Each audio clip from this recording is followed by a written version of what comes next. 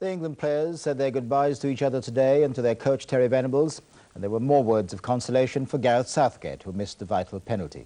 It seemed only his mother thought he should have done better. Terry Lloyd watched the squad pack up and go home. The Dutch look ordinary, and the scoreboard shines out. Netherlands 1, England 4. 2 goals for Alan Shearer, 2 for Teddy Sheringham, 1 for Patrick Kluivert in reply.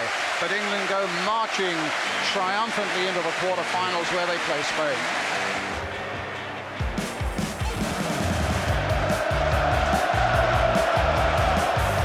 Oh, here's Gascoigne. Gascoigne, he can finish it here! Paul Gascoigne! 2-0! Would you believe it?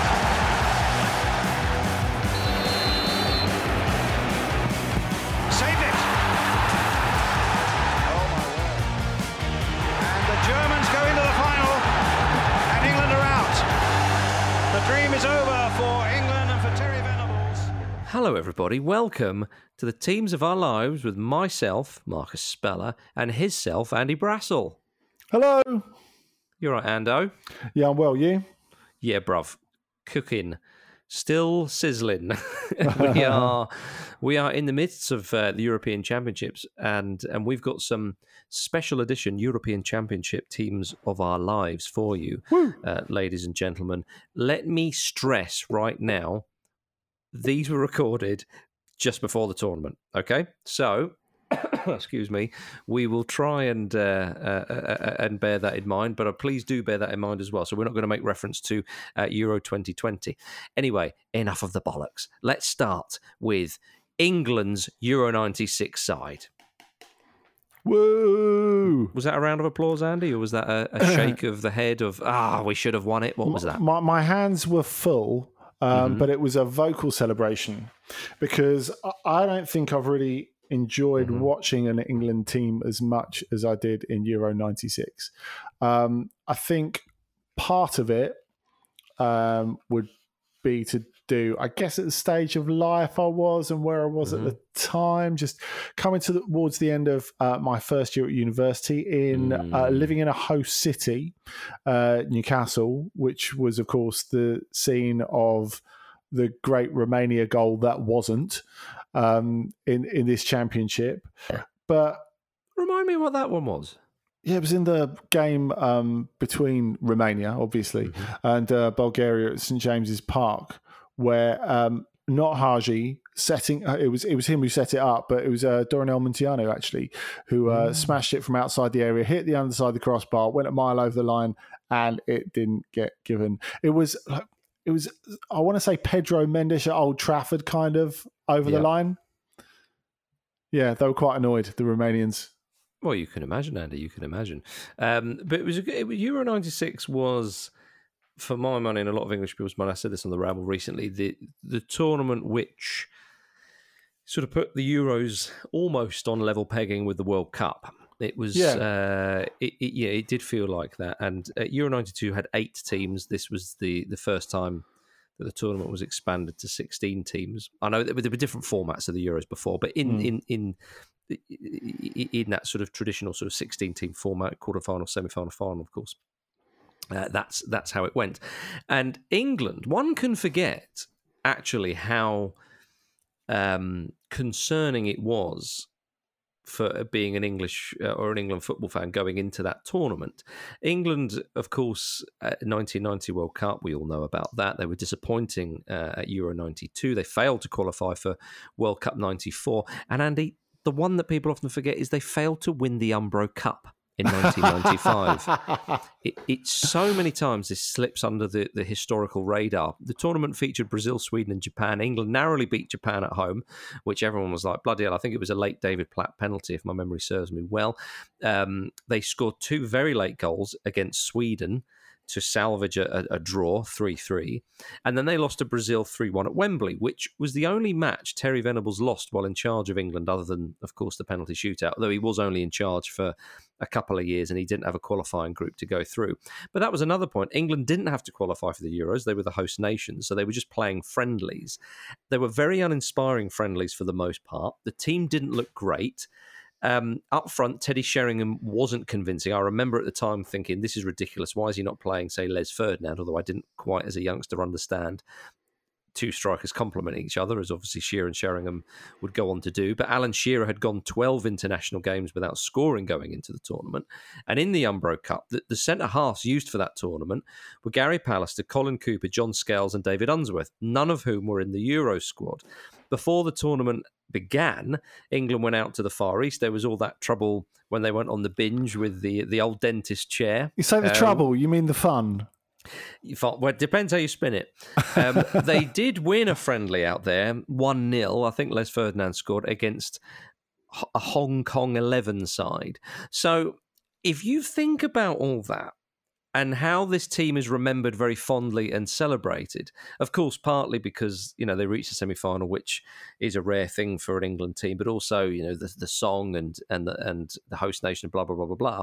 And also it was a time in England when, or Britain, when New Labour were on the rise, which gave a lot of people a bit of hope. The Oasis, Blur, etc. The music scene, exactly, all that kind of jazz. So you put it into all that, but one can forget that the build-up to that tournament, from an England footballing point of view, was pretty piss poor. Well, yeah, I mean, they were decried as idiots in the press, particularly Sheringham and Gascoigne and Steve McManaman among those. So it felt as if they had something to prove. I mean, as you said, the Alan Shearer goal drought was another thing. There was some debate over whether he should start the opening game against Switzerland. And England had a lot of good strikers then. Robbie Fowler, as I say, the aforementioned Les Ferdinand. And this was the bit really where Shearer's international career took off. It's not only that he finished tournament top scorer. I think you look at the importance of the goals as well. And I guess the opening goal of the tournament against Switzerland on the Saturday afternoon game on the 8th of June. I remember that very vividly because I had an exam in the morning and I was tasked with filling up our beer fridge before the big game. Now, I realised I was a bit pressed for time. I also realised that there was quite a low pass mark in the first year and it didn't really count towards your final degree. So with half an hour left of a 90-minute exam, I thought, I've probably done enough to pass. And made my way to the supermarket to make sure I got everything done and got the real stuff done. I passed just. Yeah, and I got the fridge full, which is the most important thing. But it felt at that moment that when Shearer scored that goal, it was all going to be okay. And lift off, baby. Lift off. Yet, well, it was the way he finished it as well for a striker who one could think he was maybe low on confidence. The way he just lashed the ball in off the post. It was a hell of a finish. And that England we thought were off and running, but then, of course, the second half of that match came. In fact, to the point of, in the first half, Gazza did a bit like a Rabona pass down the wing to, I think it was, would it have been Steve McManaman? Whoever it was. He brought out that trick and it felt like, oi, here we go. And there was a little bit of a sort of a carnival atmosphere for 5 minutes or whatever it was. And then Roy Hodgson's Switzerland came back into it in the second half with a better side, got an equaliser, and they did deserve to be level. And it sort of, it was a bit of an anticlimax, Andy. And with the Scots drawing with the Dutch in the other game, it was an interesting group, and it wasn't the foregone conclusion that England fans maybe didn't believe, but certainly wanted to happen. No, it wasn't. I mean, it wasn't a disaster, of course, not winning the first game, but it was really, really deflating. And I think put a pinprick in that expectation. But I think in retrospect, the fact that Shearer got his goal was absolutely vital to the way that the rest of the tournament unfolded. But I think it's interesting, as you say, to go back and watch these games, because our memories of the tournament, and like I said, in terms of watching England just as a fan, I think those are my most fond memories of watching England during that tournament. As with a lot of European championships, like the Andrei Arshavin championship of Euro 2008, where he had 2 good games and ended up being like player of the tournament. Yeah.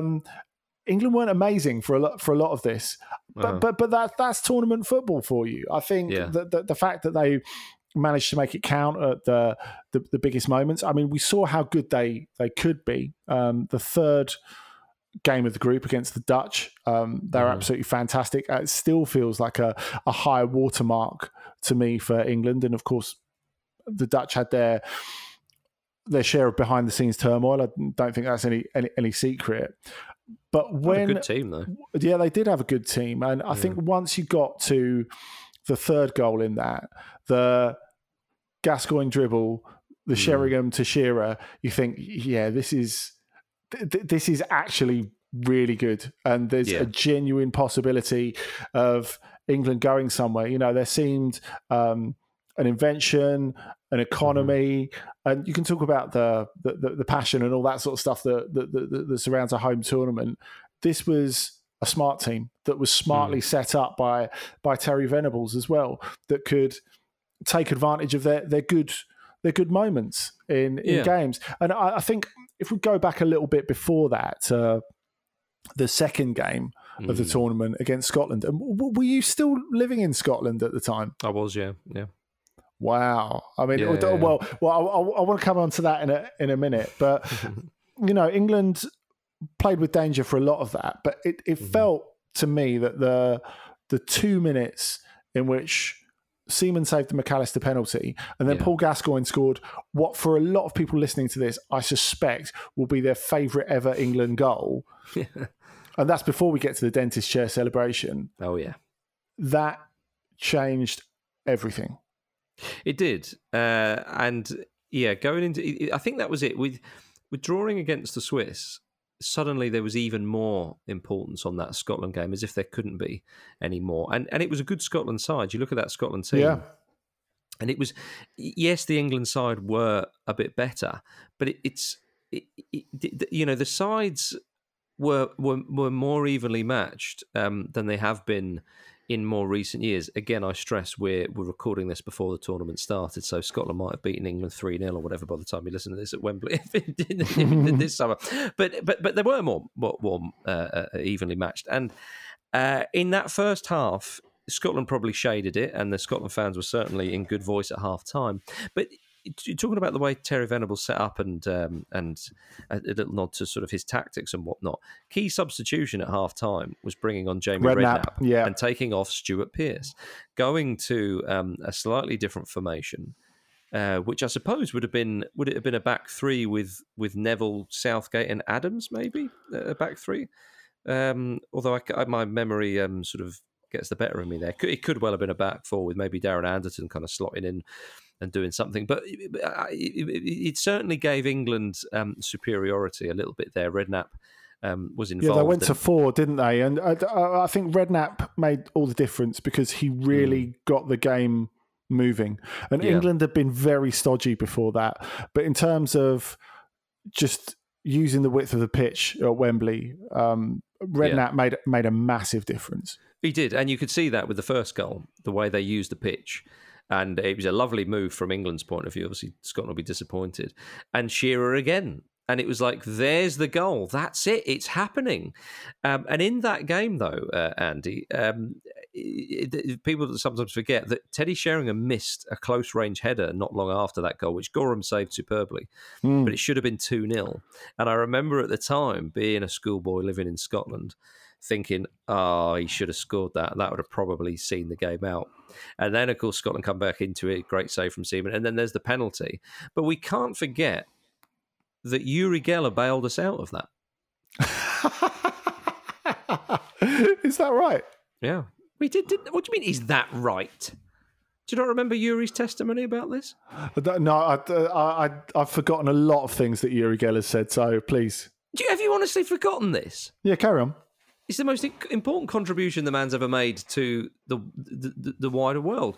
He apparently was in a hot air balloon or something along those lines, some sort of blimp, not far from the stadium. Goodness knows what he was doing up there. And as McAllister took the penalty, of course, the ball moves ever so slightly, and that was Yuri's mind, because he thought it would be important for England and the country to progress through the tournament, and that would help. Now, presumably, his hot air balloon or his mind power stopped working in the semi-final when the penalty shootout came along. But we were grateful for that nonetheless. Maybe he just wasn't out in a hot air balloon that day. I mean, it could well have been. I mean, I know he's an extravagant guy, but hot air ballooning every day of the week. I mean, you can't be doing that, can you? Well, you wouldn't have thought so. But Andy, that moment though was a great moment for David Seaman, because that England team was full of big characters, really. And I know that football players and, football's changed a bit. But if you look at that side, Seaman, Adams, Pearce, Ince, Gascoigne, Sheringham, Shearer, big characters. A lot of sort of captains in there, if you see what I mean. And Seaman was one of them. And the way he saved that, it was McAllister was disappointed that he didn't sort of stick it in the corner. But the way kind of Seaman stood up to it was a great save. And as you say, 60 seconds later, Gascoigne then seals the win with a superb goal, and then the celebration, which was quite iconic, which was doing the old dentist chair, and the way the England players celebrated, that was the game over. And I remember it was, I think, Frank Skinner and David Baddiel saying, they were in the crowd, that the sun was shining, Gazza scores that great goal, one of England's greatest ever players and most celebrated players. The sun comes out, Three Lions starts playing, everyone starts singing it, and that was such a huge moment. And that probably gave the feeling and the confidence to take into the game against the Dutch, which really was the performance, one of the great performances that England have produced, certainly at a tournament in their history, you would say. Yeah, it was brilliant, and against a team that was a perennial at the top table of world football at the time. As we said, there was a lot of strife behind the scenes, a lot of infighting, something that I'm sure had never happened to the Dutch tournament before or since.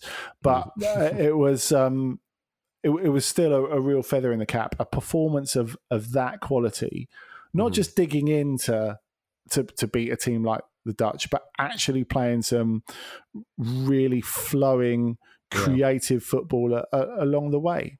And at that point, it was clear what click there was between Terry Venables and the players. And also, I think the tension that had lifted, as you said, from that Scotland game. And I mean, we've got to go back, I think, briefly to Gazza's goal in that. It was remarkable. And it's quite poignant, I think, when you look back at it, because it's his last really great moment for England, of all the great moments that he did provide between 90 and 96, and disappointing. I suppose that it was relatively scarce because England weren't in great shape in 92, as you said, didn't make the World Cup at all in 94.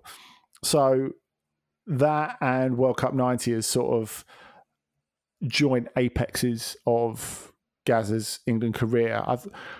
He always could have done more, of course, but I think those are two pretty good monuments to his talent, I would say. Just the cheek of it, like to score a goal like that in a huge European Championship game at Wembley, which the touch over Hendry, it's almost like especially Hendry. He recently won the Premier League. A terrific player, and one of the best defenders out there at the time. It's almost something that you might sort of try to be cheeky in training to actually realise that in a game. I think it's worth reiterating how extraordinary that is. Yeah, and also the celebration, Andy, I always touched on it, but the way he runs over, and I can't remember who the quickest player to him was. Maybe it was Steve McManaman, but the way he runs over, and he he hasn't enjoyed the goal yet. He sort of celebrates. He runs over to the bottle and then you can see him like almost shouting at someone, going, "There's the bottle there. Do it now. We're going to do it. This is happening. This is happening." And then he lies on his back, and then the absolute joy of it. And that celebration, of course, was almost like two fingers to the press, if you like. Well, I mean, you can be interpreted that way. Because of the crap they gave the England side, because of all that dentist chair, all the drinking and so on. But England, then they were through. But the game against the Dutch, it was one of the best nights of football I've ever had, because I was still living in Scotland, and of course the Scots needed England to do them a favour, and they needed a goal swing, because just a caveat at the time of recording, Scotland have never reached the second round of a major tournament before, and England go 1-0 up against the Dutch. Then Ali McCoy scores a beauty against the Swiss at Villa Park, at Villa Park, yeah. and then I didn't actually watch the England game. I've subsequently watched it back many times, but the game shown was Scotland versus Switzerland up there, of course.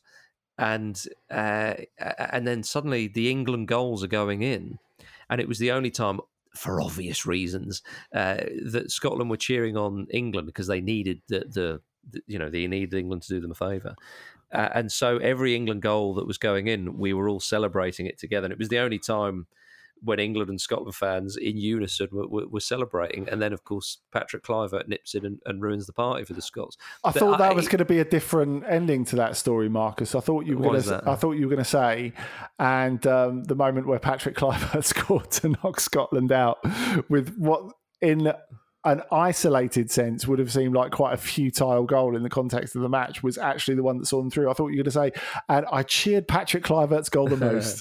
No, but the thing is, though, it was a shame, because I used to support England and Scotland. It was just because of all the crap I used to get. I thought, do you know what, sod you, you know what I mean? But anyway, that's so that was great. And then into the quarterfinals, and against Spain, England were a bit fortunate. Spain had certainly one goal, maybe two, ruled out a little bit harshly for offside. Yeah, Julio Salinas' goal, where he was played on by Tony Adams. Yeah, that's right.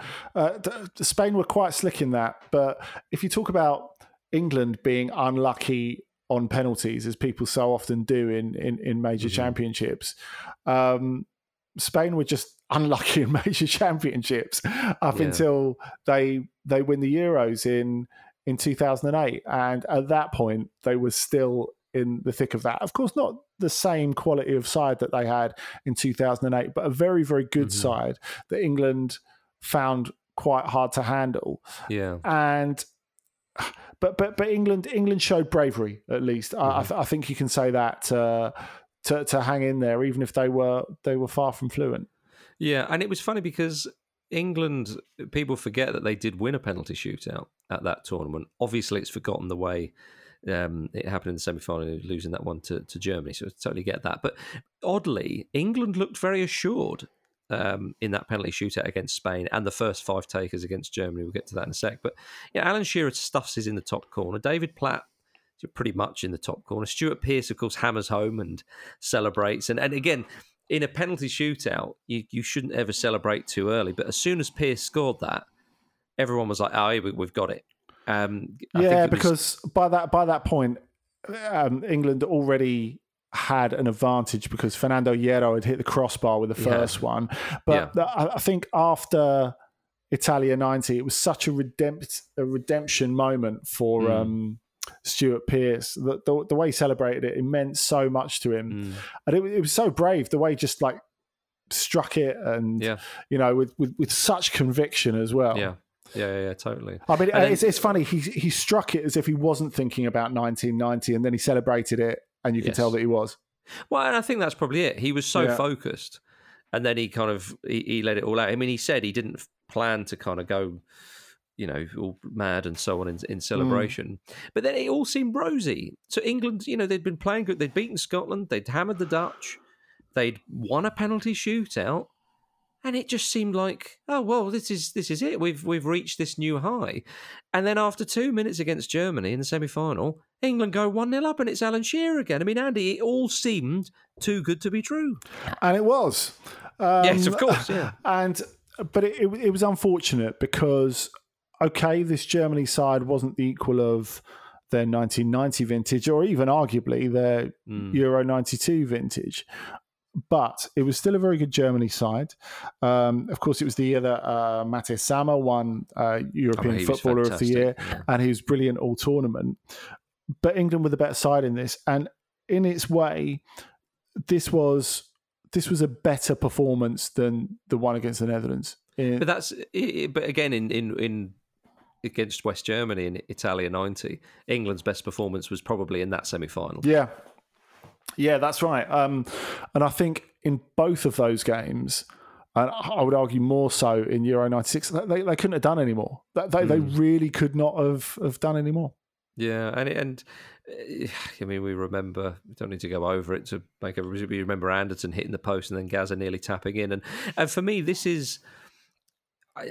I know life is made up of sliding doors moments, so it's almost like a bit of a redundant expression. But for me, if Gascoigne does tap that one in, or Anderton's one that comes back off the post goes in, I honestly think it would have changed the kind of immediate, it would have changed a lot. And I think England's terrible relationship with penalty shootouts might have not been so, because they'd have had a positive experience beating Spain. And of course, that positive experience was then undone again in the round after, as we saw with this. But England would have gone on to the final, their first final since '66. Again, if you'll just allow me, I think they would have beaten the Czech Republic. England were playing every game at home at Wembley. The tournament was set up for them to win, really. And had they have done that, a lot of monkeys would have been off their back, if you see what I mean. But of course, it didn't work out like that. They then lose on penalties, and everything seems to be reset. And then they go out on penalties in 98, 2004, 2006, 2012. And I'm probably missing one there, And it takes the man who misses the crucial spot kick against Germany in the semi-final, Gareth Southgate, to put it right. But again, when we have this sort of ridiculous attitude of, well, you can't practice penalties, quite clearly Venables had practiced, or those players had practiced, because again, the first 5 takers for England looked very, very assured. And I suppose they assumed that David Seaman would save one. But it goes to that 6th person, and Southgate himself admitted that he hadn't practiced, whereas other players had. And he goes up and is the unlucky man, and Germany march on. And it was devastating when England lost that semi-final. It wasn't like in Russia in 2018 when we took the positives. Yeah, it was sad, but everyone went, do you know what, that was a lot better, that tournament. We thought it was going to be, and we enjoyed it, and... well done, lads. This was actually quite devastating. Yeah, and I think really the effect that the tournament had on the whole country, because I think you look at where English football was and where English football had been. English clubs had been banned from Europe for a long time. They were only coming out of that relatively recently. There had still been various incidents at previous international tournaments, Euro 92 being one, of course, and it was just a sense of positivity and improving the self-image of English football, that England could put on a good tournament, could really show its love for the game and really share it with the rest of Europe. It felt like a really important moment, I think, not just for the English national team, but for English football. And that was really English football, the continuation of it starting to come out of the darkness and, becoming what it is today. I think without Euro 96, we don't get to the point where the Premier League, for example, dominates the world as quickly. I think it has a massive, massive influence on the image of English football around Europe and English football's image of itself. I think you're absolutely right, Andy. And I think England, I've talked about the negative impact that it had on English football there, but you're right, there was also a lot of positives. And I think that it got the feel-good factor back with the national side. And it helped bring us out of the doldrums of what I described before the tournament, of not qualifying for World Cup 94, really being a little bit rubbish and being very, very disappointing, to just being a little bit disappointing at major international tournaments. but I know what you mean. No, I do take it. And of course, again, at the time of recording, we don't know how England have got on in the Euros this summer, but we'll leave it there because Euro 96, a fond one in the memory. But, just it feels like a moment in time, as it often does, Andy. Yes, it does. Yes, but it was a great moment in time. It was a great moment in time. Thank you very much, though, for listening to the Teams of Our Lives, ladies and gentlemen. We'll be back next week with another great team that shaped, influenced, or enriched our life in some way.